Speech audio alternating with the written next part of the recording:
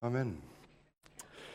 I don't know if you've ever had a car that you've had for a number of years, and after a while there seems to be those odd sort of noises that sort of seem to bounce around it, and you get that feeling, I need somebody to look under the hood and kind of tinker about a bit and check how it's going.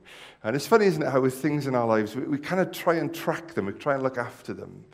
And there's an opportunity for us to take some time to think about our relationship with God, our discipleship, to kind of look under the hood a little bit and think about what does it mean to follow Jesus? What does it mean for me to look at the teachings of Jesus and to try and apply them to my life, to ask the key question of, am I still following Jesus?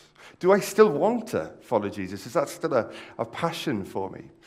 So there's a discipleship group. We've run this 4 times now. This will be the 5th time we've run it, called Bless.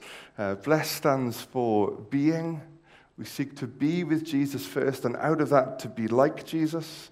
We think what it means to be loved by Jesus, and then to be loving like Jesus in our world. At that point, we're usually thinking about the fact that we need to be empowered, that we cannot do that by ourselves. So what does it mean to live in the power of the Spirit?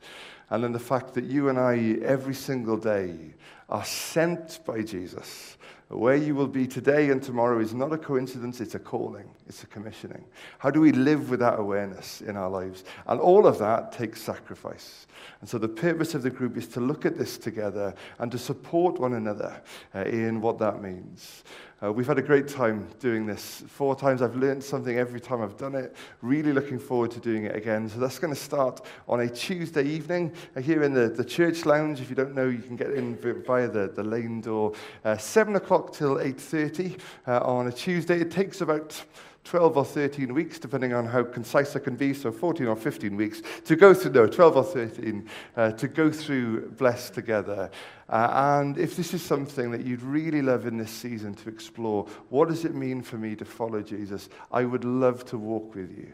And if that's a passion that you've got, I'd love you to walk with me as we explore this together. So please do grab me if you'd like to be part of that group. It starts on Tuesday, the 28th of Feb, so you've got a few weeks to work it out. But it's an open invitation. Anyone, any age, any experience of faith. If you've done it before, I know a few people now have done it twice and found that beneficial. If you've done it and missed parts of it because of different commitments, you're more than welcome to join us for that. But let me know, and I'd love you to be part of that group. The other thing to mention is that running up to Easter, I'd love us to have, in the daytime, so this would be an afternoon group, a book club together.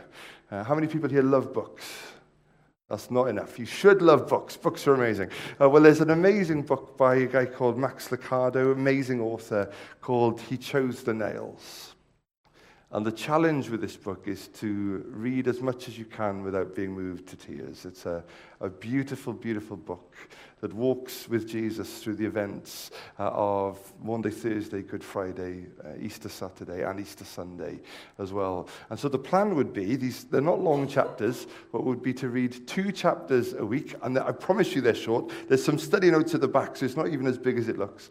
And then just to gather together and to share what spoke to us as we journey through that together. So if you'd like to be part of that group, which starts in a few weeks' time, do grab me and we can share about what that looks like. So we come in this morning to God's Word. In just a moment, we're going to turn to Daniel chapter 2. We're going to pick up where Richard, a couple of weeks ago, left off for us, verse 24. But let me just give us a quick recap of Daniel so far before we dive back in. So in the ancient world, there was a new world superpower on the scene, Babylon, a name that was synonymous with military power and domination. And as a force, they are sweeping across the known world, conquering peoples and tribes and nations and cities. And eventually they reach Israel's borders. They cross those borders, they come to the capital, Jerusalem, which was thought to be an unsaleable city because of its position and its resources, and they lay siege to that city for 2 years. And eventually the city falls. And the people of Israel are led off into captivity, into exile. They're scattered among the nations. A few of them are chosen for special treatment, for training in Babylonian's university. One of the interesting things about Babylon is it's quite interested in wisdom. And so as it conquers a nation, if there's knowledge there, if there's wisdom, they want to learn from that.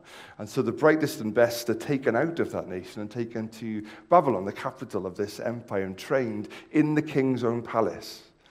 And a man called Daniel is taken and chosen to be trained, and 3 of his friends, Shadrach, Meshach, and Abednego, are trained along there with him.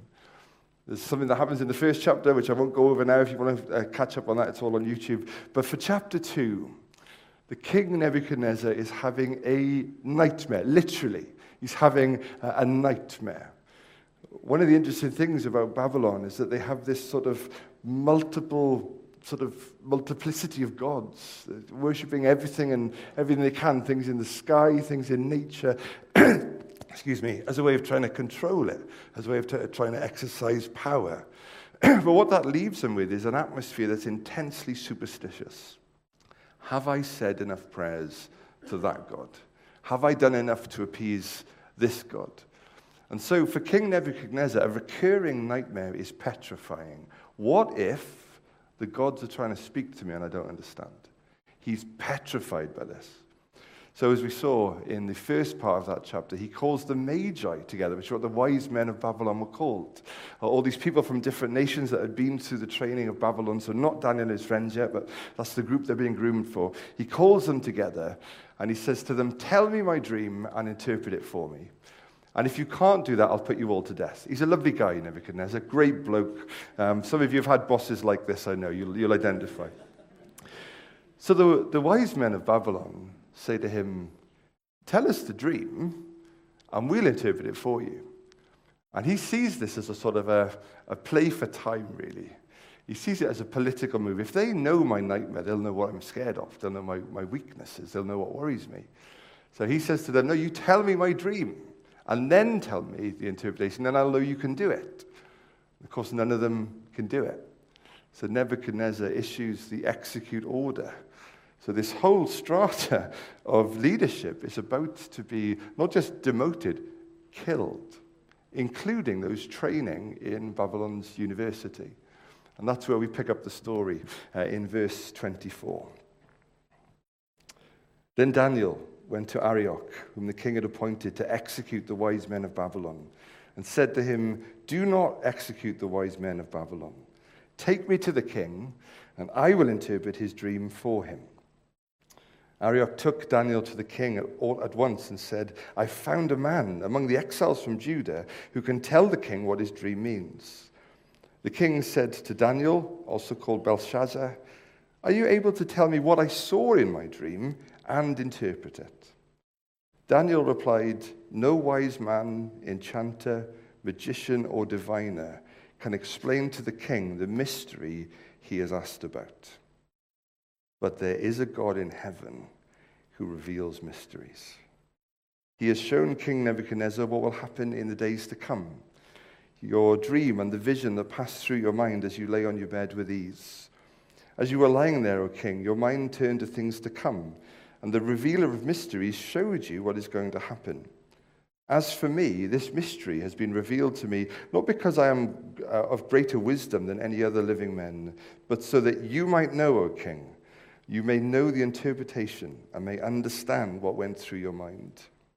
You looked, O king, and there before you stood a large statue, an enormous, dazzling statue, awesome in appearance.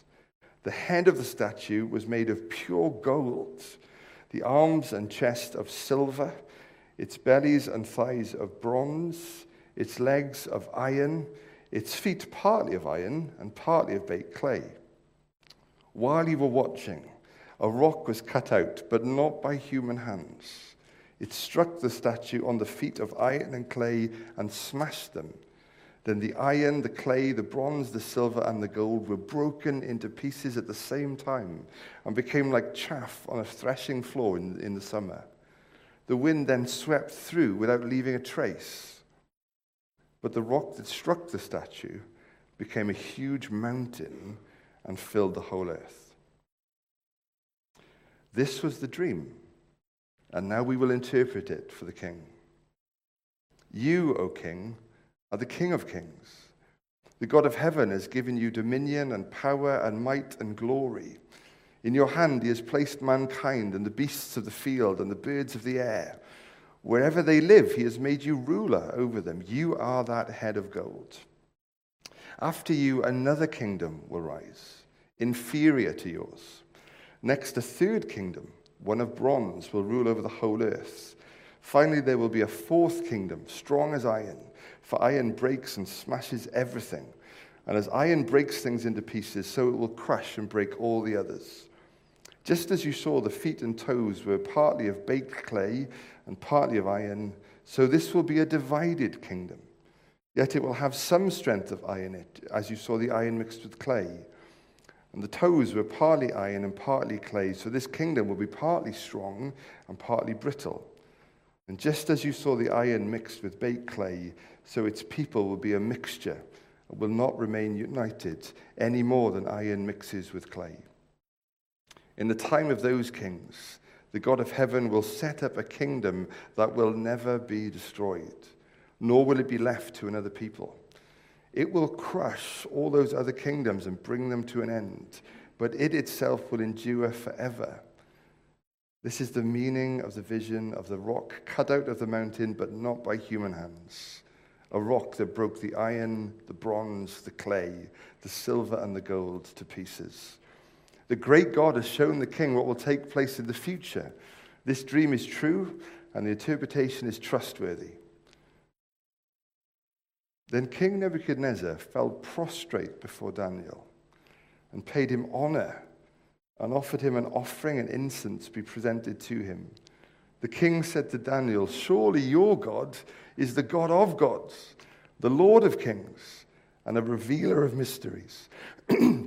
For you were able to reveal this mystery." Then the king placed Daniel in a high position and lavished many gifts on him. He made him ruler of the entire province of Babylon and placed him in charge over all its wise men. Moreover, at Daniel's request, the king appointed Shadrach, Meshach, and Abednego administrators over the province of Babylon, while Daniel himself remained at the royal court. An incredible chapter, incredible story in the unfolding story of God's people. I want to start today by addressing an accusation. Somebody came up to me quite recently and said to me, whenever Wales play rugby and they win, we hear about it on a Sunday. And whenever Wales play rugby and they lose, which I know is a very rare occurrence, you don't seem to mention it. So the Bible does tell us to bless our enemies and pray for those who persecute you. So if you're Irish today, we want to welcome you in Jesus' name. Not a great match to watch. How many of us saw it yesterday? There'll be prayer ministry for those of us who did after the service. I'll be honest, I was watching the game, but happily there was a bit of a distraction. Early that day, we'd met up with one of Amy's friends from high school. She didn't have friends in high school, someone that she was friends with when she was in high school.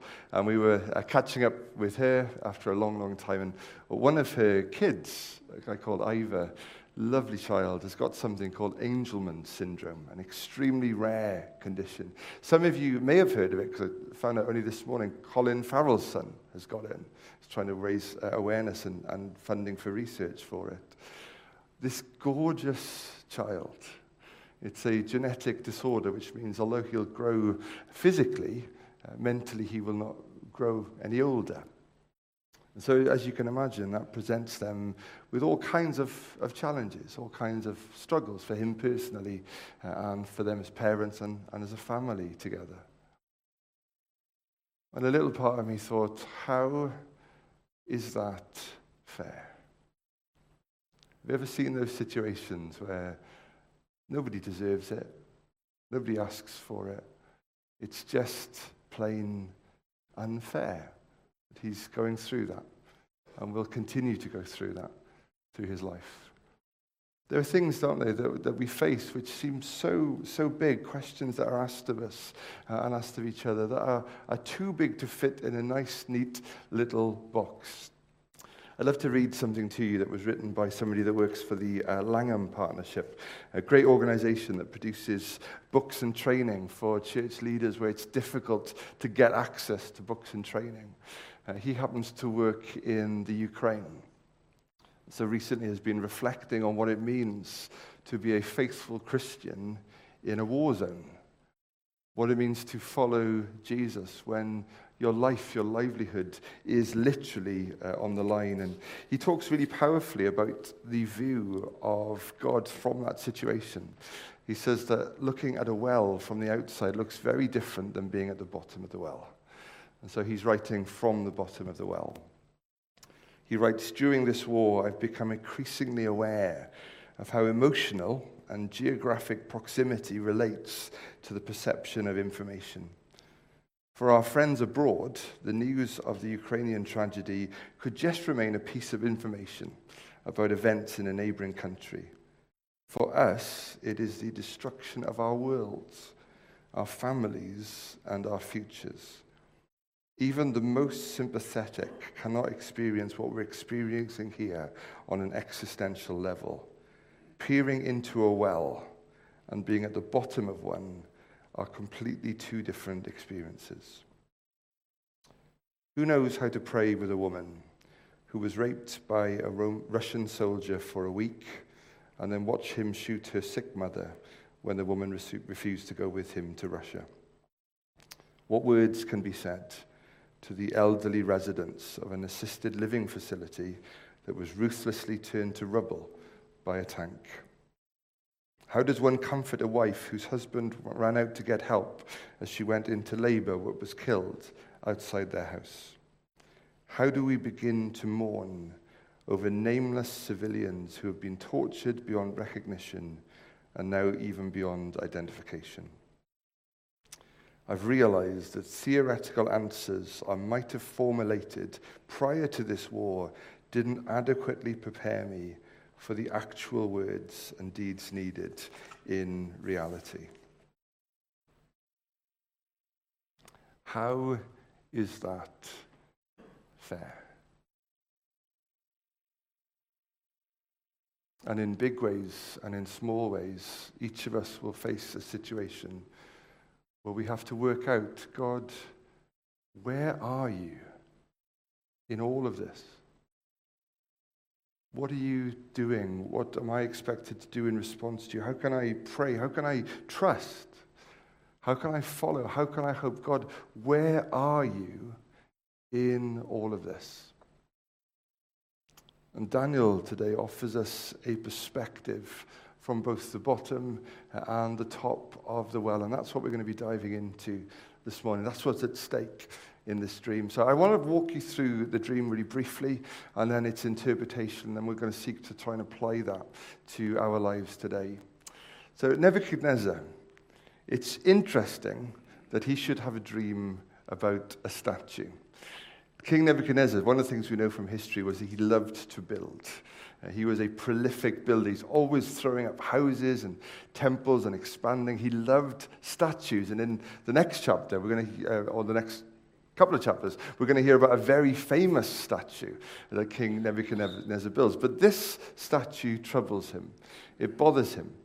In the dream, in the interpretation, it's broken into 4 separate chunks, and those chunks are divided by the type of material.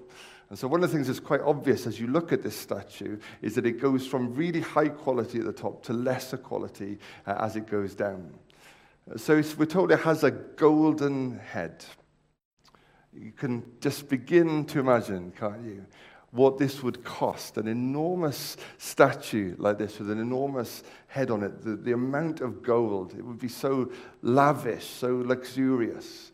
In the ancient world, they did build statues. Nobody's building statues with gold. I mean, it's bizarre. Unless you're fabulously wealthy and confident that that wealth will last forever, it's a ridiculous thing to do. But gold speaks about riches, doesn't it? It speaks about wealth. Gold is often used as well as a status symbol as well, isn't it? If you wear lots of gold, you've got lots of power, you can afford to do that, you've got lots of options, got lots of economic freedom. So gold is often a symbol of status. Quite often as well, we think of it as being the best of the best, don't we? So if we're thinking about an age of history, thinking about that was the best time for them, we talk about a golden era. And so this statue begins well. In the dream, it doesn't start bottom up, it starts top down, and it starts well, a golden head. But then the next level is made of silver. Now, don't get me wrong. If you're going to give me gold or silver and you can't decide what to give, I'll take either. But silver is not as precious as gold. It's not quite, it's slightly sort of inferior to it. Interestingly, as we'll think about in a second, in the ancient world, silver was often equated with money. We'll come on to that in just a moment. Then the belly of this statue down to the thighs were made of bronze. Again, very strong, but just not quite as precious. Back in Nebuchadnezzar's day, there were people who were skilled to build things out of bronze, and then the bronze was often treated to make it look like gold, but it itself wasn't gold. And the longer you had these things, the more the bronze underneath would show through, it would chip away and rust away over time. So they knew about bronze statues. And then finally, the legs are made of iron. Now, forget about the impreciousness or the symbol of the others. Iron is stronger than all of those things. And so, although it's not as pretty to look at, or it wouldn't be what you'd want to finish your statue with, there's some pretty strong legs on this thing. But then the vision zooms in on the feet. And the feet are made of this odd combination of iron and clay. Interestingly, clay was what most statues were made out of. But this statue has just got a bit of clay in the feet. Now, iron and clay do not mix together. So this is not a particularly stable base for this huge structure. So that's the statue itself. Are you with me so far? Great, fab. If you can be with me for another 5 minutes, that would be fantastic. You're thinking 5 minutes, you're having a laugh. So then, that's the statue. Then, in the king's dream, there's this rock that is hewn out of the side of a cliff face, but not by human hands. That's important. We'll come back to that a few times. This is not a human design. It's not as beautiful as a statue. It's not being chiseled into any sort of work of art, but it has been hewn. It's been deliberately taken out of a cliff face. And then we're told this rock comes hurtling towards the statue. It strikes the feet, the legs of the thing, and it destroys them all. It annihilates them all. It comes crashing down. I found these pictures on a resource online that I'm allowed to use, but actually in the Bible, it tells us that they were turned just to chaff on the floor, that the wind was able to blow away. And then this rock, somehow, and rocks don't do this, grows. Usually over time, rocks tend to get chipped and crumble away, don't they? If they get hit by water enough, they become smaller rocks, then pebbles, and then sand. But this rock works somehow in an opposite direction. This rock grows, becomes a mountain, and then becomes the greatest mountain in all the earth. You still with me? Good, I'll keep checking as we go along. I just want to pause there for 1 second. The king says to the wise men, "You tell me the dream first." He has immediately set up a huge test.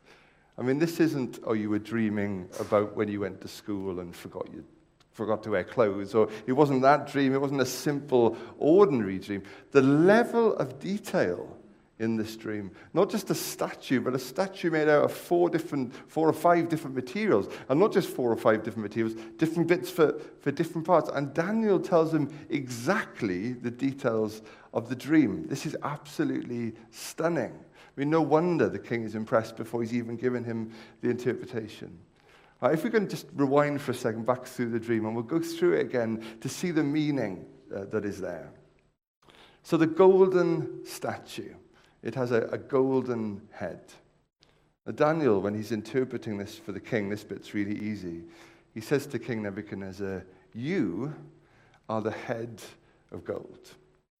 And it's just true that of all the kings of Babylon, Nebuchadnezzar, from a worldly point of view, is by far the most successful. He does bring Babylon into what might be called a short-lived but a golden era of their history. So something about the head represents the Babylonian Empire. Then we know that the next part of the statue represents another empire. Daniel says to him, after you, another empire will arise inferior to yours. One of the interesting things about the word silver in Hebrew is that it can also be translated as money. Now, the Medes and the Persians, who were the empire that came after the Babylonian Empire, the Medo-Persian Empire, was obsessed with money. They perfected the use of silver. Their coins were called a daric, which was named after Darius the Great, one of their first and greatest rulers. They were obsessed with it. They were known as the money kingdom because they were obsessed with taxing people as well. So from a purely objective point of view, if you were going to look for a name to call the Medo-Persian Empire, you may end up calling it the Silver Empire because of where it falls in history. Then after that comes a bronze empire. So again, inferior to the one that had gone before. The Greek Empire is less obsessed with money and more interested in beauty and wisdom, in technology. If you look up when the Bronze Age happens, anybody want to guess where it starts?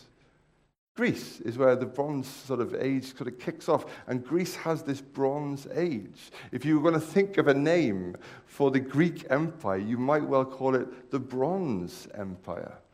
And then after that, there is the Roman Empire. Now, these dates aren't precisely when they started, when they conquered the territory known as Babylon and ruled in that part of the world from then on. Now, the Roman Empire had a substance that they used for all their weaponry. Anybody want to guess what the substance was that they used for their weaponry? It was iron. One of the things, if you talk to any serious historian about why the Roman Empire was as so powerful and as dominant as they were, it was because of their brilliant understanding of how iron worked. The weapons they were able to build quickly and easily and quite cheaply out of iron meant that they were a brutal force. The Iron Age. You can read, historians have written about the Roman Iron Age because of their obsession with it. So, in one dream, we have about 1,000 years of history. That's just stunning. Just incredible.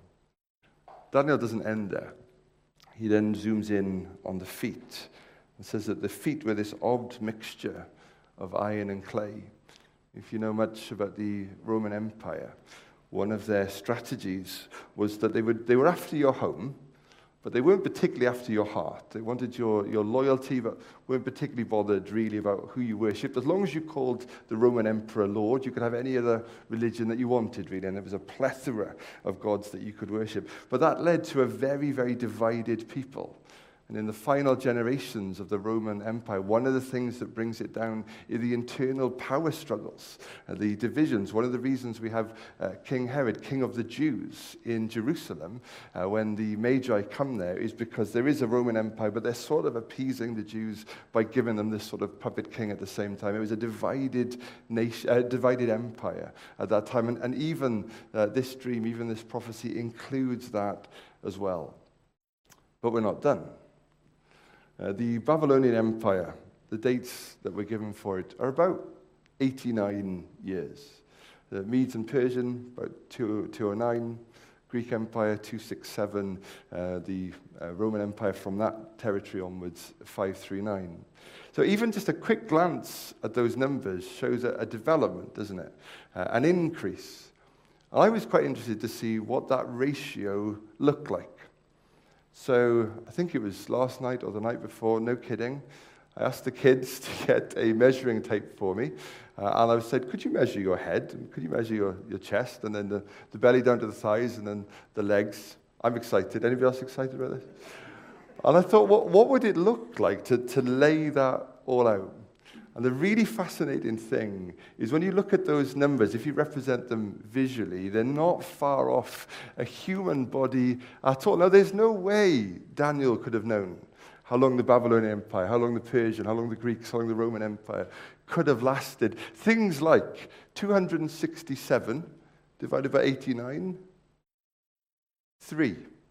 A ratio of 1 to 3, which again is about accurate. The fact that the legs are about the same size or longer than the body, that would be normal, sort of in terms of ratio. It's an incredible prophecy. In fact, if you were to stop and try and draw pictorially a picture for this period of history, you couldn't do better than drawing a human being. This is an incredible prophecy. And then into this prophecy, Daniel speaks. He speaks of a rock that will come, one that will set up a new kingdom, one that is nothing like the other kingdoms. It can't boast of gold or silver or bronze or iron or clay. It's not been chiseled. It's not been presented. It's not formed by human hands, but it will strike. And where will it strike? The Roman Empire. What was that prophecy that Mary and Joseph received? His kingdom will be an everlasting kingdom. He will sit on the throne of his father David throughout all generations. His kingdom will never end. Again, I want to pause there for a second. So God is speaking through this prophecy, through this dream, to a Babylonian king. Not just a Babylonian king, but the one who marched his armies up to Israel and conquered it. A king who caused such suffering and pain to his own people. A king that burnt the temple with fire, carried some of its precious items off for his personal collection. What would God want to say to a man like that? If God gets a shot into the dream of a person like that, what's he going to speak about? Our God speaks about Jesus. If you ever wanted a picture of grace, it's here. Our God speaks about Jesus, even to Nebuchadnezzar. If you've ever wondered, is there grace enough for me? Is there forgiveness enough for me? Has Jesus' sacrifice, has his blood got enough to hold me, to help me, to heal me, to forgive me, to save me? Yes. Our God speaks of Jesus. And the response is very, very dramatic. King Nebuchadnezzar, who, make no mistake about it, bows to no one, falls down before Daniel, just overwhelmed by this revelation, by this prophecy, and says, surely your God is the God of gods, the Lord of kings, the revealer of mysteries, for you were able to reveal this mystery. And then Daniel, an exile from Israel, is placed in charge of all the wise men in Babylon. God's ways are not our ways, are they? God is at work, though. God is doing something. It explains something of Daniel's prayer as the prophecy is revealed to him. He says, praise be to the name of God forever and ever. Wisdom and power are his. He changes times and seasons. He disposes of kings and raises up others. He gives wisdom to the wise. That word can mean hungry for wisdom. And knowledge to the discerning. He reveals deep and hidden things. He knows what lies in darkness, and light dwells with him. What's interesting about both of those responses to this prophecy, both Daniel's prayer of praise before he goes to the king, and then the king's reaction to the prophecy, is how much of this has come to pass when Daniel speaks it? None of it. Nothing at all. But Daniel, something about this interpretation encourages him, lifts him. That place inside him, that place where your hope lives, that's got battered and bruised, starts to breathe again. He remembers. He changes times and seasons. He disposes of kings and raises up others. He gives wisdom. He reveals. He knows. And there are times, aren't there, in our lives where we ask those questions, God, is this fair? God, why is this happening? God, where are you in all of this? And sometimes we don't get that nice, neat dream that interprets it all for us. Sometimes we don't understand, but there are times when we have to trust his character. We have to trust that he knows and that he will be at work. The trouble is that you don't get this vision, this view, when you're so close to the cold face of the here and now. And there are times when, for all of us, we have to review our history in God. This prophecy was what was to come. But all of us have a story in God, a history in God. And it amazes me how many times when I face a challenge, I forget my history.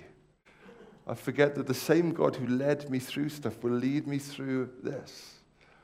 The same God who preserved his people through the Spanish flu did the same thing for us during the coronavirus. We all wondered what it was going to look like. We all prayed about it, but God has not changed.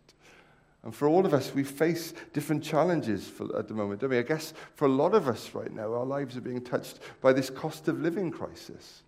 We're being hit financially. We're being asked all kinds of questions about what we spend our money on and what we budget for and what that's going to look like. But the same God who has been with us throughout all our past will be with us through this challenge and through this crisis.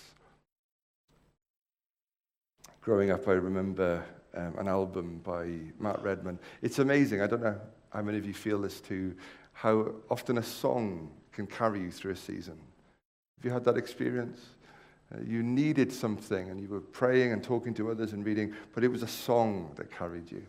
There's lots of stuff about that album that carried me through a number of years, but here's one I've gone back to time and time again. Interestingly, not one I don't think that's that well known, but he says, looking back on time, seeking to remind myself of all your mercies, I can testify on every page of life your grace just keeps unfolding and unfolding.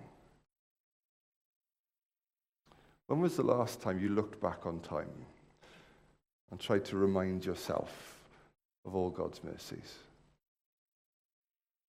It's good for us to remember we have not got this far on our own.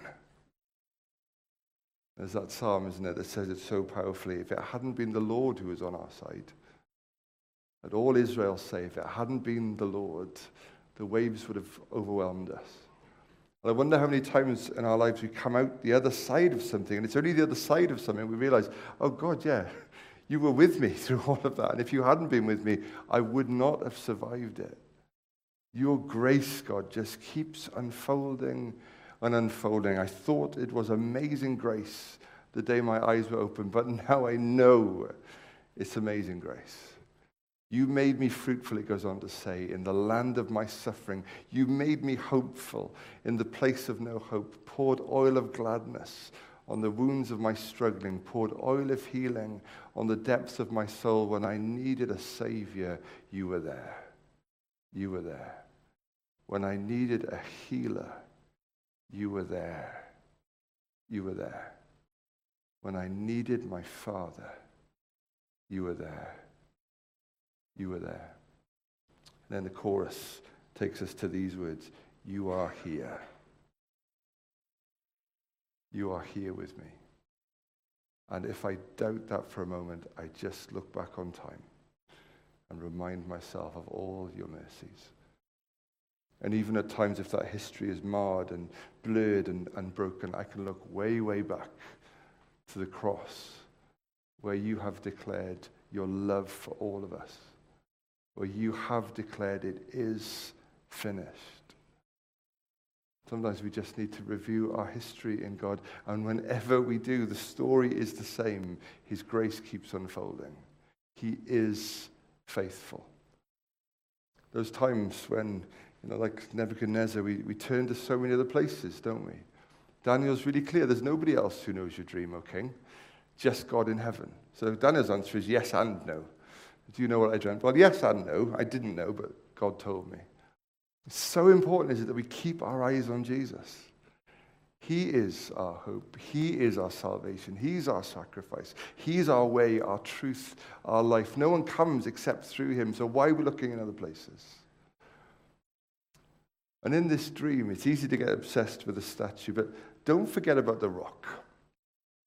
The statue gives you a large view of history, the faithfulness, the sovereignty of God over it all. God holds it all somehow in his plan, in his purpose, in his will. He doesn't plan it all, but he's able to use it all and bring it all to his good purpose, his good and pleasing will somehow. But also God is somehow part of this story.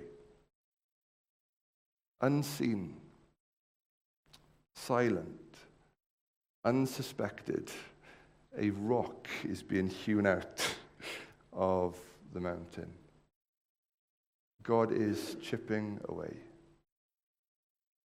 bringing his purposes out. And nobody would have thought that it would be a rock that would bring all these kingdoms down. Nobody thought it would be a crucified Messiah who would usher in the reign of God's kingdom. There's a wonderful prophecy about Jesus.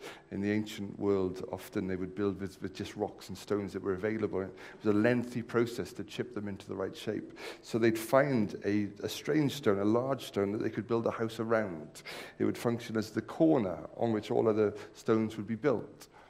And it's said about Jesus that the stone the builders rejected, the one they looked at and thought, no, we can't use that, that has no purpose, has become the chief cornerstone. This is Jesus. What did Jesus say right at the start of his ministry? That began his public preaching with the Sermon on the Mount, and he kind of launches into that with so much about this is what it means to live with God. This is what life in the kingdom is all about. Then he gets to the end of it. He tells a story about a wise man and a foolish man, and the foolish man goes off and builds his house down on the beach because he likes the view and he wants to be near the sand, and the wise man builds his house on a rock, which is much more costly, much more sort of time intensive. And then the storm comes, and the wind and the waves beat against the houses. And of course, it doesn't matter how big or pretty or special this house is, if the foundations aren't there, it's not going to last. It gets swept away, but the house on the rock stands. And Jesus says, those who hear my words and put them into practice are like people who build their lives, their houses, their hope, their future on a rock. What's really interesting about all those different empires that we've listed is gold, silver, bronze, iron, clay. They speak about different things, don't they? Gold speaks about the best, the highest status. Silver about money. Bronze about beauty. Iron about strength. And each of those four things can be ways in which we try and build our lives. I just need more money. I just need more power. If only I was stronger or had more force in this. If only I looked like that. If only I had that kind of body. None of those things stand. And when all of those kingdoms come crashing down, what are we left with? There is a rock that does not move. So what does that look like from the bottom of the well? When the writer to the Hebrew Christians is trying to wrestle with this question, he quotes from a psalm that talks about how Jesus was made a little lower than the angels, and yet everything was put under his feet. And then he goes on to say, at present, we do not see everything subject to them. That's Jesus.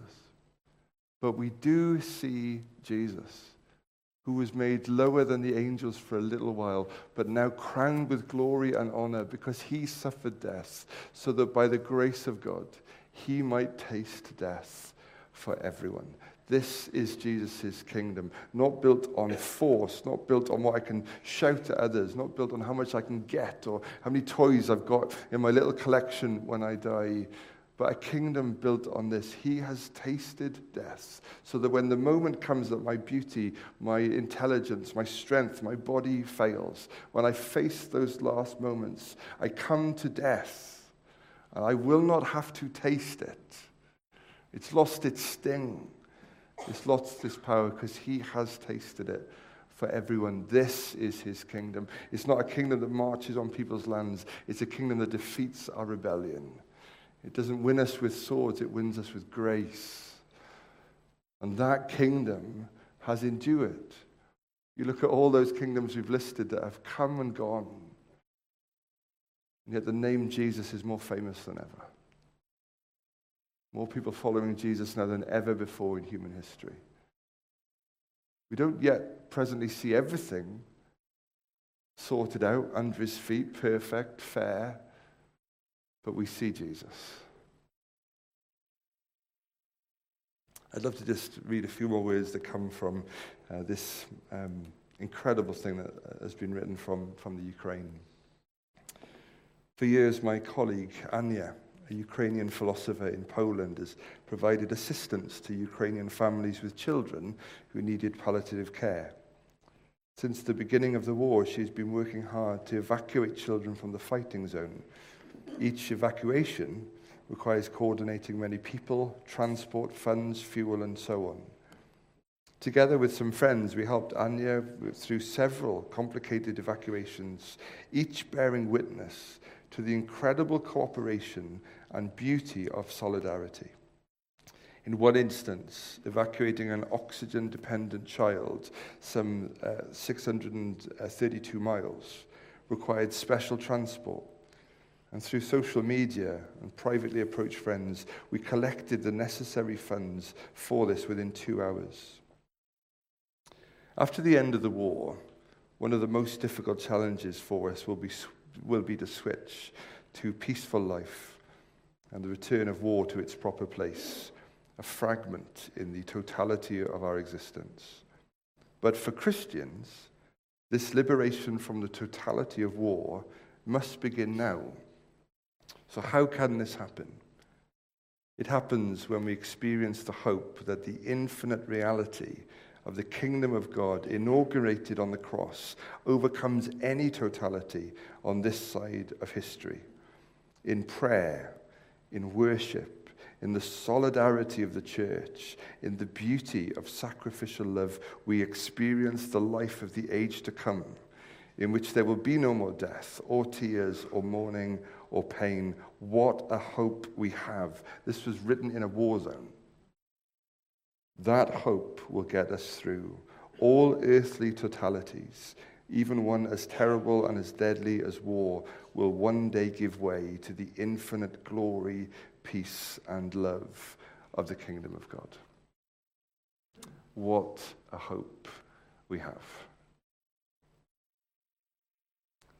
So where are we standing? Where are we looking? What are we looking to get us through whatever we're facing? Where's your hope lie? Let's just pause to pray together this morning. And at the moment, we're going to sing together, but I'd love to just offer the opportunity if anybody would like to receive prayer today, if there's a situation that has rocked you, challenged you, stretched you, and you'd love just to pray with somebody today, I'll make my way over to the prayer space, and perhaps one or two of the elders might come as well. And if you'd like to be prayed for today, we would love to stand with you.